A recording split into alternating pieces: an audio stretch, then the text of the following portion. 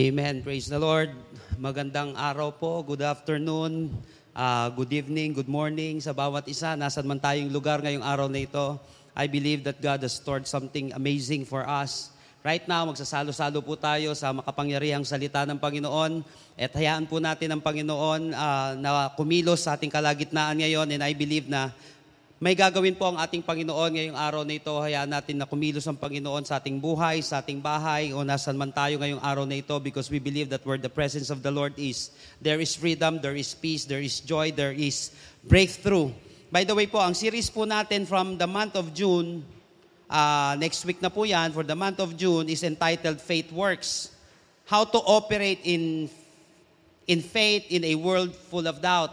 Faith Works. How to operate in faith in a world full of doubt. Paano ka mag-ooperate sa pananampalataya kapag yung mga katabi mo, yung mga kasama mo ay tad-tad ng pag-aalinlangan? Paano ka mananampalataya? Ano yung kapangyarihan nito? So, panalangin po natin ito. I believe na kikilos ang Panginoon dito. Tuturuan na naman tayo ng Panginoon. Matututo tayo. At higit sa lahat tayo po ay mababago. So, today po, tayo naman ay dadako sa ating series break. Napakaganda po ng ating pag-uusapan ngayon dahil malaki po ang kinalaman nito para makausad tayo sa mga nangyayaring ito sa ating buhay. Yesterday, I came across to an article which says, nothing can keep you from a happier future than a lingering wound. So, nothing can keep you from a happier future than a lingering wound. Hanggat may wound ka, hanggat nasasaktan ka, hanggat umaaray ka, hindi ka magkaroon ng magandang hinaharap. At sabi pa nga dun sa article is the bottom line is, because it hurts, the pain is preventing you from moving forward. Dahil nasasaktan ka, madalas ini-enjoy mo yung pain na yon at may negative, o yung iba naman tuwan-tuwan nasasaktan, o kaya na-enjoy na nila yung pain na yon na nangyari sa kanila, crisis, kahirapan, breakups, o kaya kung ano man mga pains na yon na minsan masakit pero minsan ini-enjoy natin. Because it hurts, the pain is preventing you from moving forward. Nasaktan ka sa sinabi ng ibang tao o sa ginawa mo, minsan yung pain na yan, o madalas yung pain na yan, once na naglinger na yan, mahihirapan na tayo mag-move forward ngayon. Sabi nga ng iba, the time is the best healer. Sabi nila, the time is the best healer. Maghintay ka muna hanggang sa maghilom ang sugat. Then saka ka mag-move on. Sabi nilang ganon. Kaya lang, ang problema, kapag hindi ka pa nag-move on, ay baka abutan ka na ng katapusan bago mo pa umpisahan. Kapag hinintay mo lang yung oras na maghilom na lahat ng sugat, kailan ka pa gagaling? Baka abutan ka na ng katapusan bago mo pa ito umpisahan. So pwedeng umiyak. Tandaan natin, pwede naman masaktan Kaya lang baka minsan o kaya naniniwala naman tayo na minsan kailangan talaga ng oras. Kaya lang may mga bagay na hindi mo kinakailangan pinapatagal dahil ulitin ko, baka pag nagsimula ka na, tapos na. Tapos na. Halimbawa sa classroom. Halimbawa, bawal magulo sa loob ng classroom. Na ganyan, di ba? Magulo. Ay, alaga naman, nasasaktan ka na doon. Alaga naman, di ka pa lumabas. So, pwede na lumabas kapag magulo ka. Naguguluhan ka, di ba? So, kailangan din talaga siya. Minsan di lang natin maunawaan ng ibang tao, pero may point din yon. Naunawaan natin, ang gulo-gulo na nga, nasasaktan ka na nga, hindi ka pa lalabas dyan sa sitwasyon na yan. So, o kaya para umayos ang buhay natin. So, tandaan natin, pwedeng umiyak, ngunit huwag mong gawing madramang telenovela ang buhay mo. Huwag mong gawing napakasakit na madrama o madramang telenovela ang buhay mo. Kung may panahon ng pag-iyak, lagyan mo rin ng panahon ng pag-move on. Kung may panahon ng pag-iyak, lagyan mo rin ng panahon ng pag-move on kapag baka kasi kahihintay mo na maghilom yan. Yun kasi minsan ang gusto ng tao, hintay muna natin na maghilom ito. Porket nasasaktan ka na, hindi ka nagagawa ng solusyon, dito uulitin ko. Baka kapag ginawa natin to, abutan ka na ng katapusan bago mo pa ito umpisahan. So ang tanong ngayon, how to move on victoriously? How to move on victoriously from a painful experience? How to move on victoriously from a painful crisis? Katulad ng nararanasan natin ngayon. Paano ka mag-move on kahit na ikaw ay nasasaktan? Kahit na ikaw ay nakakaranas ng hindi magaganda, posible bang mag-move on kahit na may pain? Posible bang mag-move on kahit na nahihirapan ka sa krisis na ito, lalo sa nararanasan natin ngayon?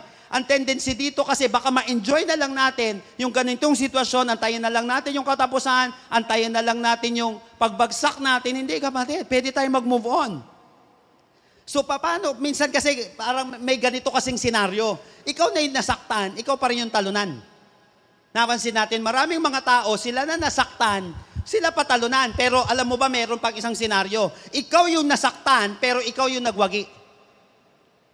Dalawang senaryo. Ikaw yung nasaktan, tapos ikaw yung talunan.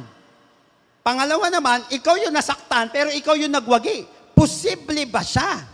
Ito yung ikaw yung nasaktan, pero ikaw yung nanalo. Ikaw yung nabash, but you were able to turn it into cash. Yung pangyayaring napaka-painful, but you ended up successful. Pwede ba mangyari yon, kapatid? Pwede. How to move on victoriously from a painful experience. I want you to open your Bible with me in Exodus chapter 14, verses 15 through 19. Exodus chapter 14, verses 15 through 19. In this passage, makikita natin yung buong chapter na yon, na kung saan, siyempre, nagkaroon na maraming dilubyo ang Egypt noon. Sabi ni Lord, let my people go. Sabi ng Panginoon, so ayaw pumayag ni Pharaoh, so nagpadala ang Panginoon ng maraming plagues. Dito, maraming mga pagsubok na sa kanila na kung saan napilitan sila na pakawalan itong mga Israelita kasi dumadami na sila, nagiging makapangyarihan na sila at deserving naman nila na lumaya. Kaya lang, ito masakit. Itong na ngayon, tinuruan sila ng Panginoon. Ano gagawin nyo? Ito gagawin nyo, ito gagawin nyo. Ang galing, sumunod yung mga Israelita. But mamaya dyan, bigla nakapag-isip-isip si Pharaoh. Sabi niyang ganun, pambihira, ano ginawa natin sa kayong mga officials? Ano ginawa natin? We lost, sabi gano'n, yung eksakto, we lost their services. Sabi nilang gano'n, ngayon, ginawa nila, hinabol ngayon nila. Hinabol nila. Ngayon, nung makita ng mga Israelita na paparating na yung mga Egyptians, nagbago ang kanilang isip. At ang sabi nila, actually, pakita ko muna yung background nila. Ang sabi nila dito, nung makita nila yung mga Egyptians na papunta nila, ngayon, nagkasisihan na. Sabi nila kay Moises, didn't we say to you in Egypt, leave us alone? Let us serve the Egyptians? It would have been better for us to serve the Egyptians than to die in the desert. Ito na ngayon, kanina sumunod, gusto na lang lumaya. Kaya lang nung may pagsubok na, sabi, di ba sabi sa iyo, doon na lang kami. Mas magbuti pang magsilbi na lang kami, mabuti pa maging alila na lang kami. Alam mo, maraming mga tao, gustong palayain ng Panginoon, pero ayaw lumaya. Sila mismo ayaw lumaya. Gusto na lang nila na ganun lagi yung sitwasyon nila kasi nahihirapan. Ano magagawa ko? Ano mangyayari sa buhay ko? Ayan na. Ito, tanggapin na lang yung pangyayari. Hintayin na lang natin kayamana, yung kamatayan, magutom na lang tayo. Maraming mga taong ganun. Gusto kang palayain ng ibang tao. Gusto kang maging successful ng ibang tao, ng magulang mo, ng kaibigan mo, ng pamayanan, o ng higit lalo ang Panginoon. Pero minsan, tao yung naglalayo sa sarili niya doon sa tagumpay eh. Ngayon, sabi ni Moises sa kanila, do not be afraid, stand firm. You will be able to see the deliverance the Lord will bring you today. The Egyptians you see today, you will never see again. The Lord will fight for you. You need only to be still. Kaya lang, away ng away yung mga tao ngayon, ito nangyari. Ito yung text natin ngayon. Exodus chapter 14, verses 15 to 19, makikita natin dito how to move on victoriously. Nasaktan ka, pero sa dulo, ikaw yung nagwagi. Nagkaroon ng crisis, pero sa dulo, ikaw yung nanalo. Hindi ka uuwing luhaan. Pero ikaw yung una luhaan, pero mag-end ka na kung saan ikaw ay tagumpay. Exodus chapter 14, verses 15 through 19. Then the Lord said to Moses, why are you crying out to me? Tell the Israelites to move on. Verse 16, raise your staff and stretch out your hand over the sea to divide the water so that the Israelites can go through the sea on dry ground. Verse 17, I will harden the hearts of the Egyptians so that they will go in after them. Minsan pala, may mga atake sa atin na planado ng Panginoon. Hindi matalo ka, kundi pabagsakin yung umaatake sa'yo. Sabi dito, I will harden the hearts of the Egyptians so that they will go on in after them. And I will gain glory through Pharaoh and all his army. I will gain glory through Pharaoh and all his army, through his chariots and his horsemen. Paano mag-move on ng matagumpay?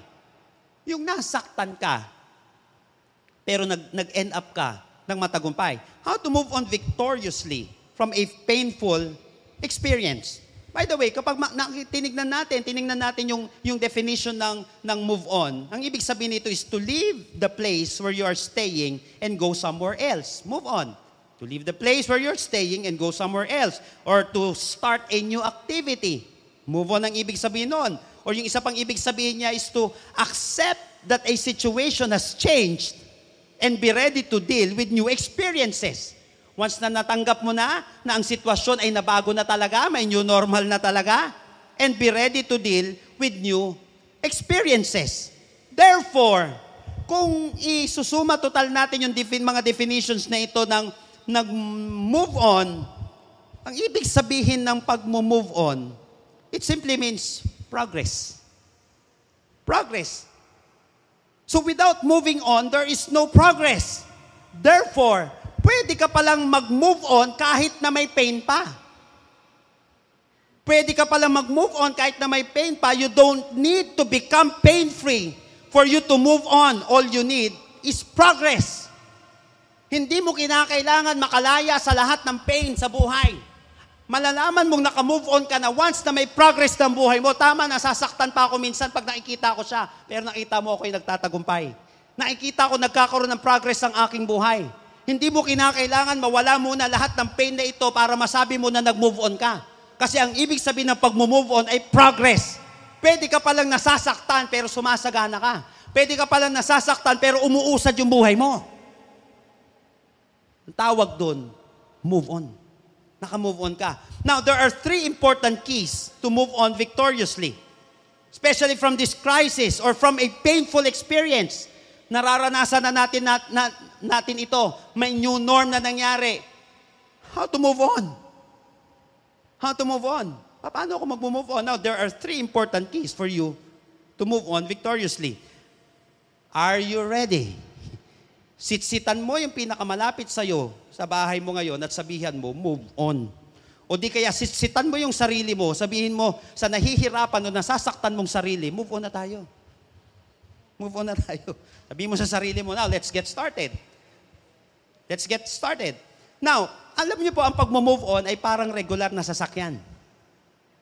Para mag-move on yung sasakyan na yon, yung regular na sasakyan, kailangan natin ng susi para mag-move on siya.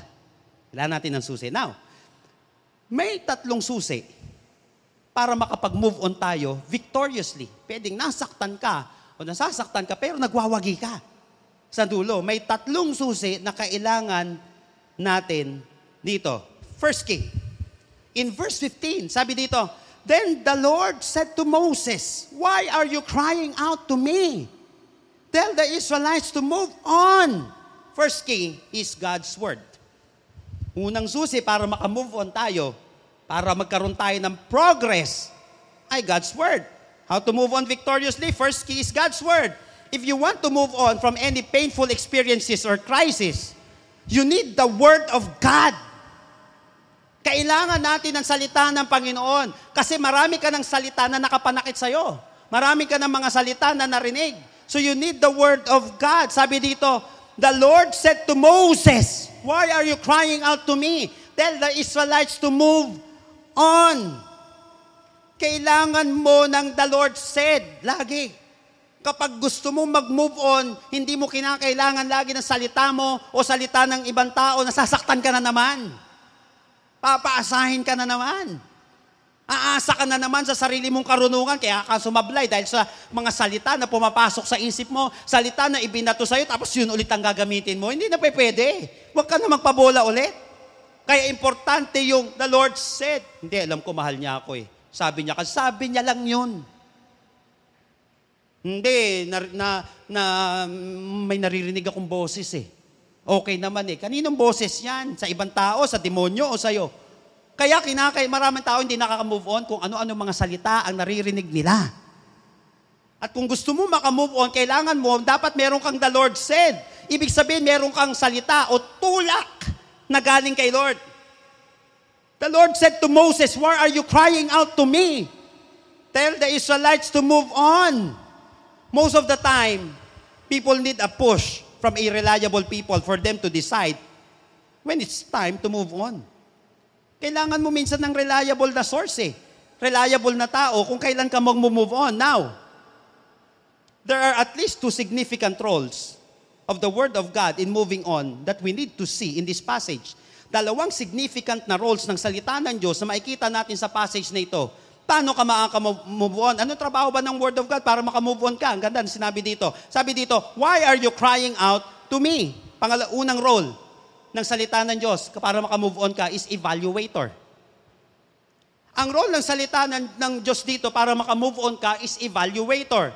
Why are you crying out to me? Minsan kinakailangan may manggising sa atin eh. Makita natin kung sino talaga tayo, ano yung kalagayan natin, bakit ka nandiyan dyan, sa sitwasyon yan. Trabaho ng salita ng Diyos yan. I-evaluate tayo na ikaw ay makasalanan, na tayo ay ganito, na tayo ay hindi okay. Kung may maitutulong yung iyak na yan, tuloy mo yung iyak na yan. Kaya sinabi dito, "Why are you crying out?" Hindi masamang umiyak. Kaya lang may iyak na kung saan hindi na nababagay. Why? Hindi naman pinagbabawal ni Lord ang pag-iyak. May mga pag-iyak sa Bible na yan lang ni Lord. Pero may pang pag-iyak na kung saan, teka lang, anong pinagkagagawa mo dyan? Sabi dito, ano yan? Sabi ni Lord, "Why are you crying?" Hindi ba samang umiyak kay Lord? Pero may iyak na kung saan, mas stuck ka na lang, di ba? Sinabi natin, once na naglilinger na yung pain, hindi ka makaka-move on. Yun ang problema. Kaya sabi ni Lord, "Why are you crying out to me?" Oo, natanggal ka sa trabaho. Masakit talaga siya. Oo, brinake ka. Oo, nasaktan ka. Kaya lang, ano nangyayari? Ini-enjoy mo yung pain? Okay, o kaya hinahayaan na lang natin. Ulitin ko, kung may maitutulong yung iyak na yan, sa pagbabago ng buhay mo, tuloy mo yung iyak. Mag-iyakan ka maghapon. Umiyak ka maghapon, but kung aabutan ka ng mga Egyptian, kaiiyak mo. Ayan na yung Egyptian eh. Kung aabutan ka ng mga Egyptian, kaiiyak mo, move on na. Why? Sasaktan ka lang ulit nila. And for sure, aalipinin ka lang ulit nila. Why are you crying out? Alam mo, dumating sa panahon na kung saan bagsak na bagsak yung buhay ko dati. Dumating yung panahon na kung saan nagliliwaliw ako sa buhay. Wala nang direksyon yung spiritual life ko. Galing ako sa pagiging active At nasa isang sitwasyon ako, alam mo, nakaupo ako, sabi ni Lord, "What are you doing here, Julius?" Nabasa ko yon sa passage yung kay Elijah. "What are you doing here, Elijah?" Parang nangungusap sa akin, "Anong ginagawa mo dyan?"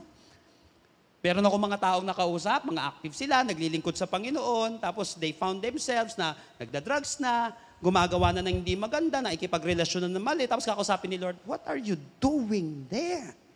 Anong ginagawa? Napansin mo? Once na nagbasa ka ng salita ng Diyos, magsiserve siya as an evaluator. Kaya nga importante yung evaluation Kasi once hindi na natin in-evaluate ang sarili natin, hindi na tayo uusad, hindi na natin maitatama yung mga mali natin, at hindi na tayo uusad sa buhay. Kaya trabaho ng Word of God dito, naging evaluator. Why are you crying out to me? Iyak ka nag-iyak dyan. Sabi niyang gano'n, pangalawang trabaho, significant role ng Word of God is instructor. Una, evaluator. Kaya ang ganda ng Word of God, pag nagbasa ka, may-evaluate mo yung sarili mo Ang ginagawa mo dyan, tama yan, okay yan, may-evaluate mo yung sarili mo. Pangalawa, is instructor. Hindi lang sinabi dito, "Why are you crying out to me?" Sinabi dito, "Tell the Israelites to move on." Tell the Israelites to move on. Pag sinabi ni Lord kay Peter, "Get out of the boat." Napansin natin, get out of the boat. Gusto mo maglakad sa tubig, get out of the boat. So may instruction. Sinabi ng Lord kay Abraham, give Isaac as an offering. Di ba? Sinabi, alam mo yun, nangyari din sa akin yan. Sinabi ng Panginoon, dati sa akin, get out of the boat.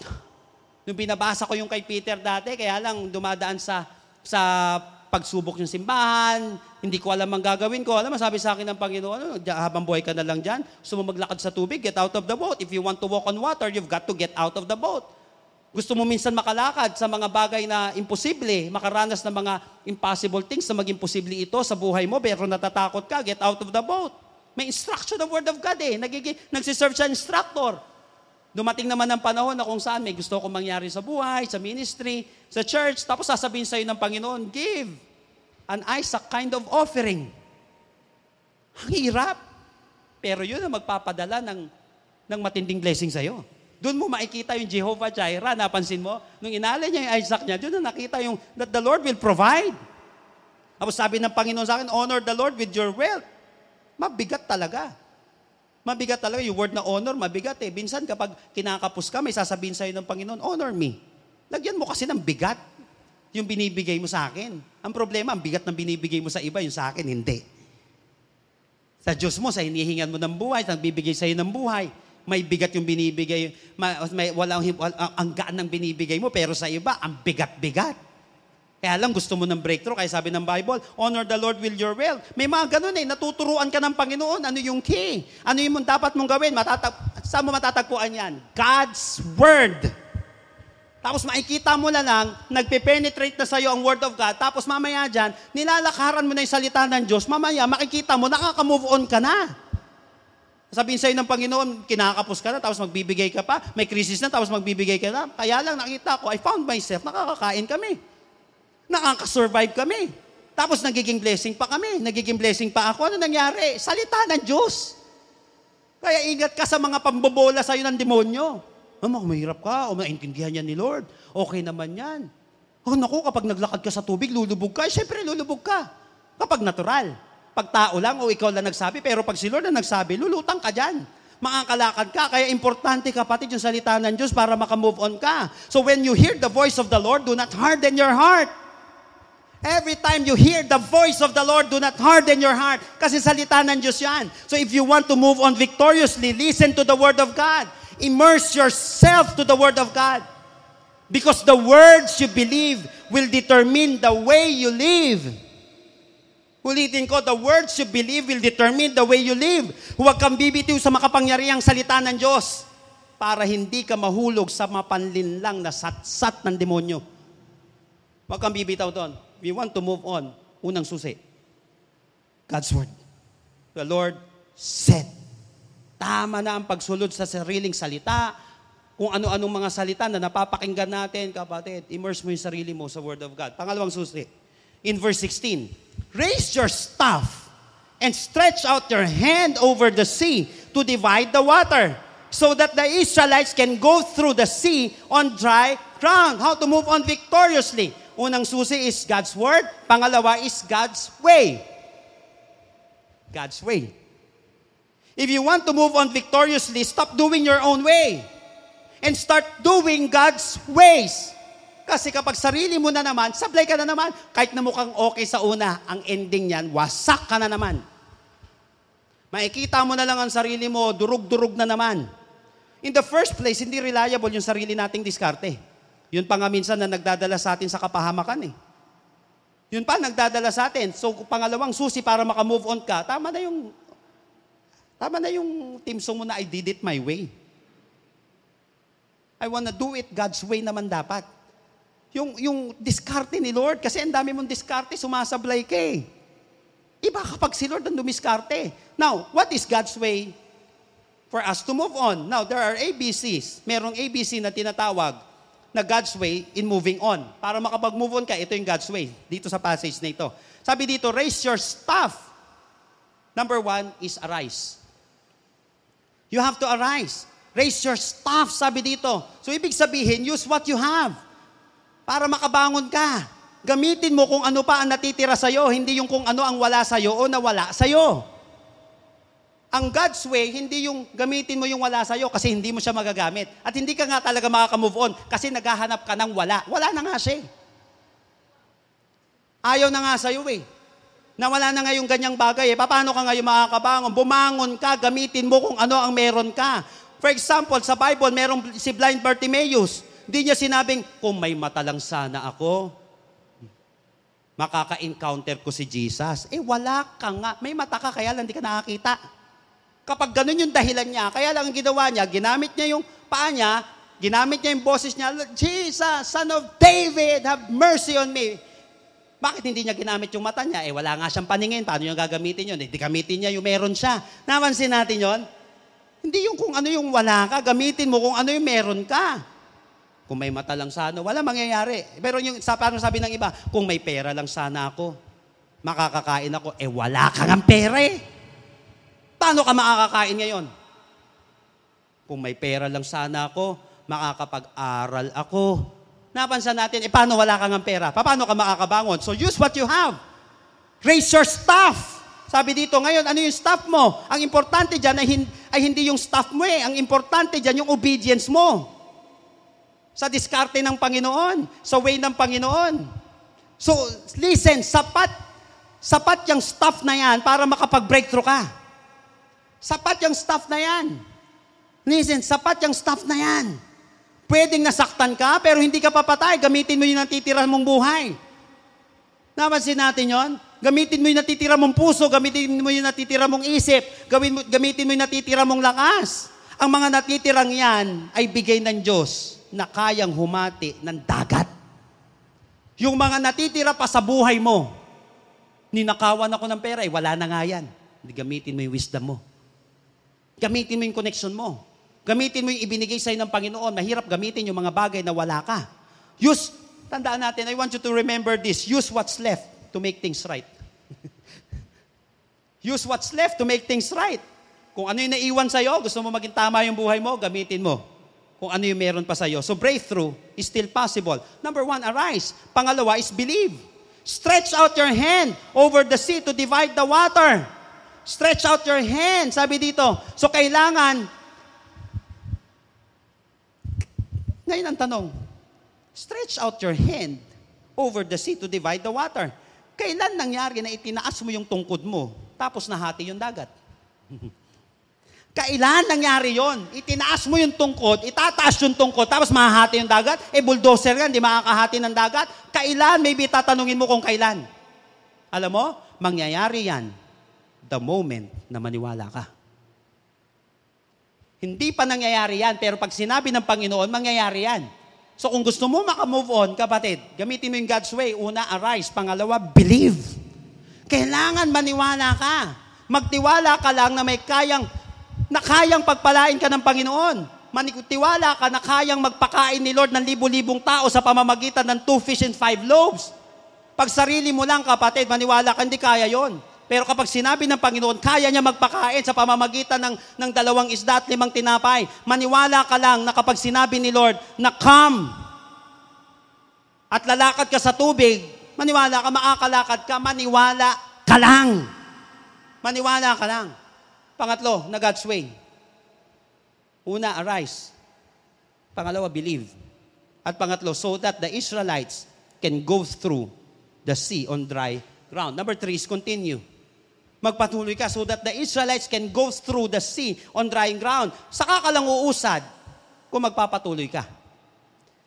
Saka lang sila makakalakad sa tuyong lupa kung magpapatuloy sila. Saka lang sila makakatawid sa dagat kung magpapatuloy silang lumakad. Napansin natin yon? Hindi sila makakausad kapag hindi sila naglakad. So kinakailangan magpatuloy sila. Pagpatuloy mo lang yan, kapatid. Hindi porket may humahabol sa'yo, mahuhuli ka na. Hindi porket may pagsubok, patay ka na. Ang kailangan mo lang, kapatid, ay bumangon ka, arise, believe, and then continue.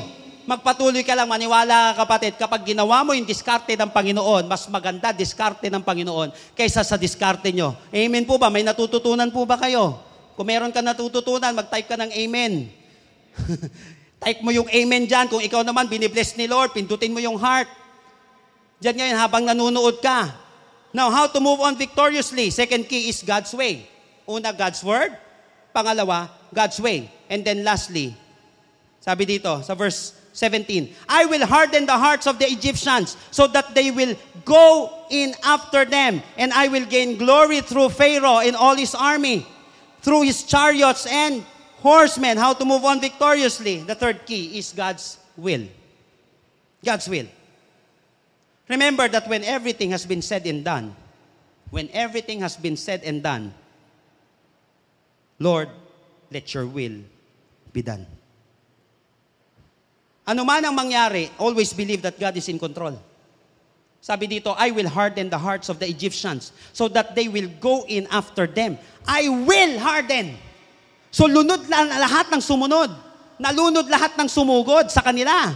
So one of the best ways to rid yourself of the fear that is plaguing you is to listen to His word, submit to His way, and be reminded that God is in control. Don't forget that the God who is in control of the universe is the same God who is in control over your situation. Alam mo ba, kapatid, kung ano ang end result kapag God's will ang nangyari? Alam mo ba kung ano ang end result kapag God's will yung ginawa mo o God's will yung nangyayari? Verse 17 says, God will gain glory. God will gain glory. Alam mong God's will yan. Kapag ang nangyayari dito, naluluwalhati ang Panginoon.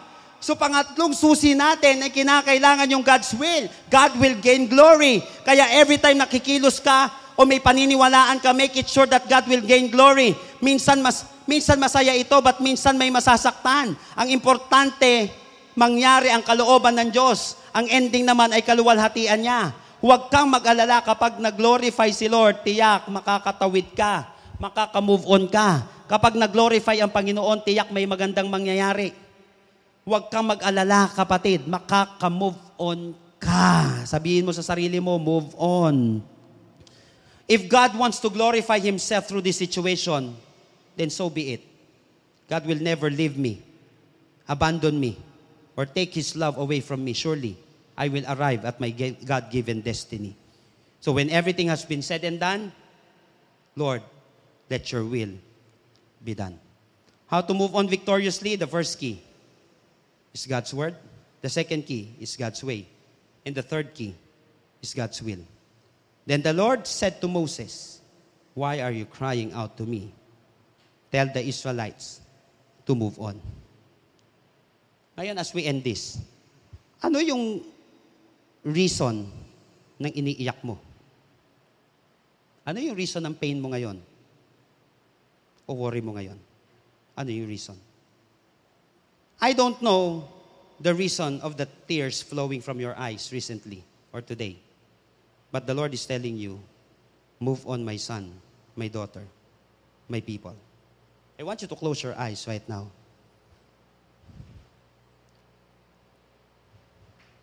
Alam mo, kapatid, the difference between successful people and others is how long they spend time feeling sorry for themselves.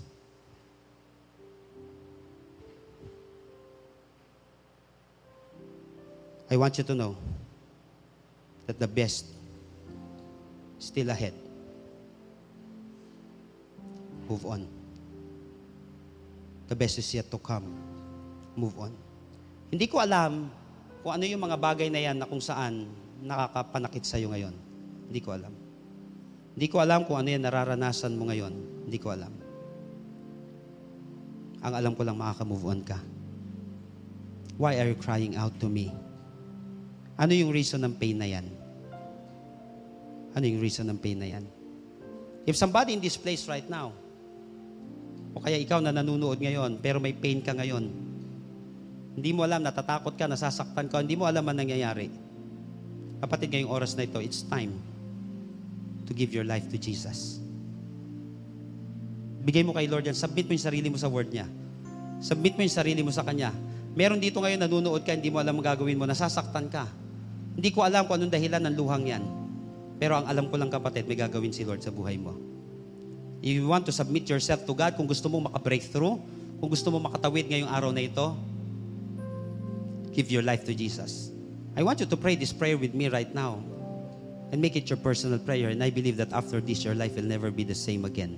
Sabihin mo sa Kanya, Lord Jesus, Lord Jesus, come into my life. come into my life. I surrender my heart to you. I surrender my heart. I admit that I'm a sinner, I admit that I am a sinner. but I believe that you are my only Savior. I believe that you are my only Savior. Save me today. Save me In Jesus' name. in Jesus' name. Amen. Right now, sasamba tayo sa Panginoon. Lili tayo ng worship team ngayong oras na ito. Habang sumasamba ka sa Panginoon, believe, may mangyayari ngayong araw na ito. May mangyayari. Lord, do what you want today. Heal people today. Heal people today.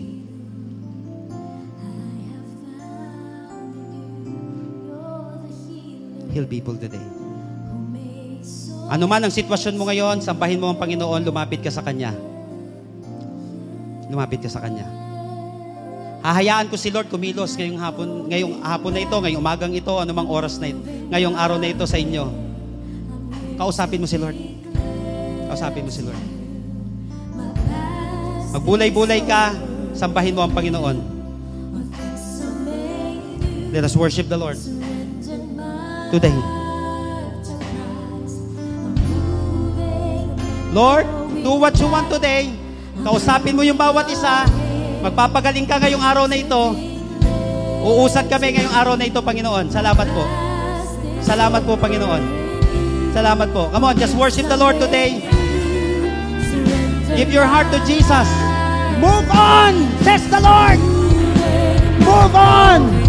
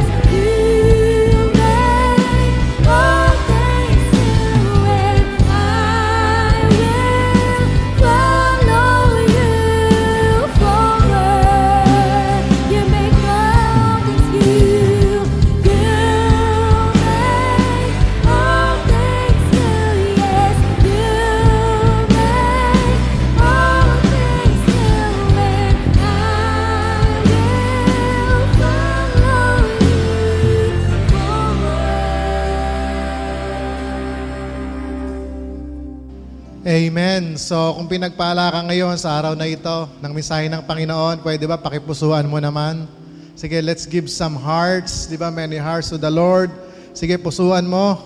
Okay, at sa umaga pong ito, welcome po. Sa araw pong ito, welcome sa ating pong mga nanonood ngayon.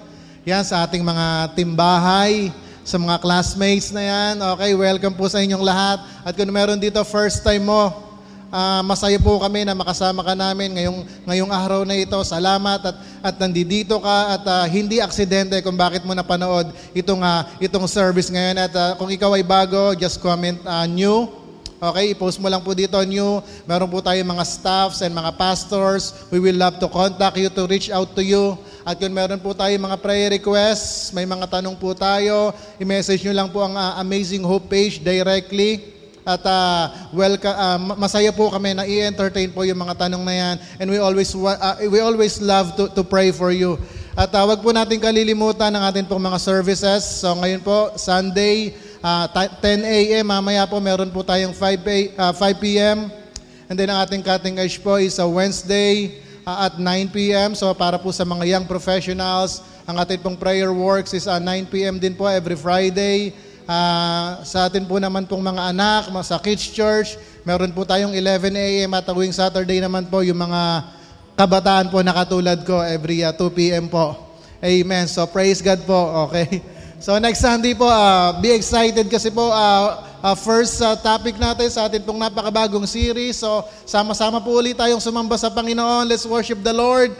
At patuloy na isama natin yung mga pamilya natin, yung kapuso mo, pag yung kaaway mo, invite mo na rin. So let's share this message, di ba? Para lahat tayo ay sama-sama tayong bumangon.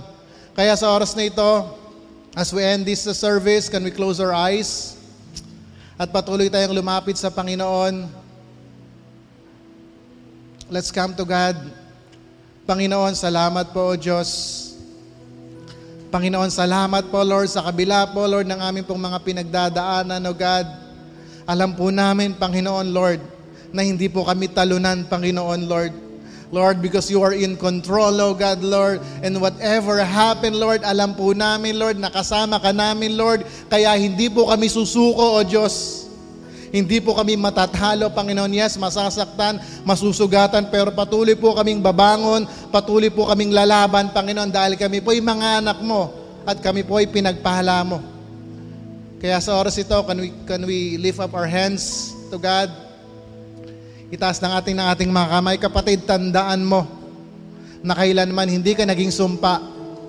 Kailanman na hindi ka naging problema, isa kang solusyon, isa kang pinagpala, isa kang pagpapala dahil anak ka ng Diyos at gagamitin ka ng Panginoon maging sa panahon na ito para maging pagpapala sa iba.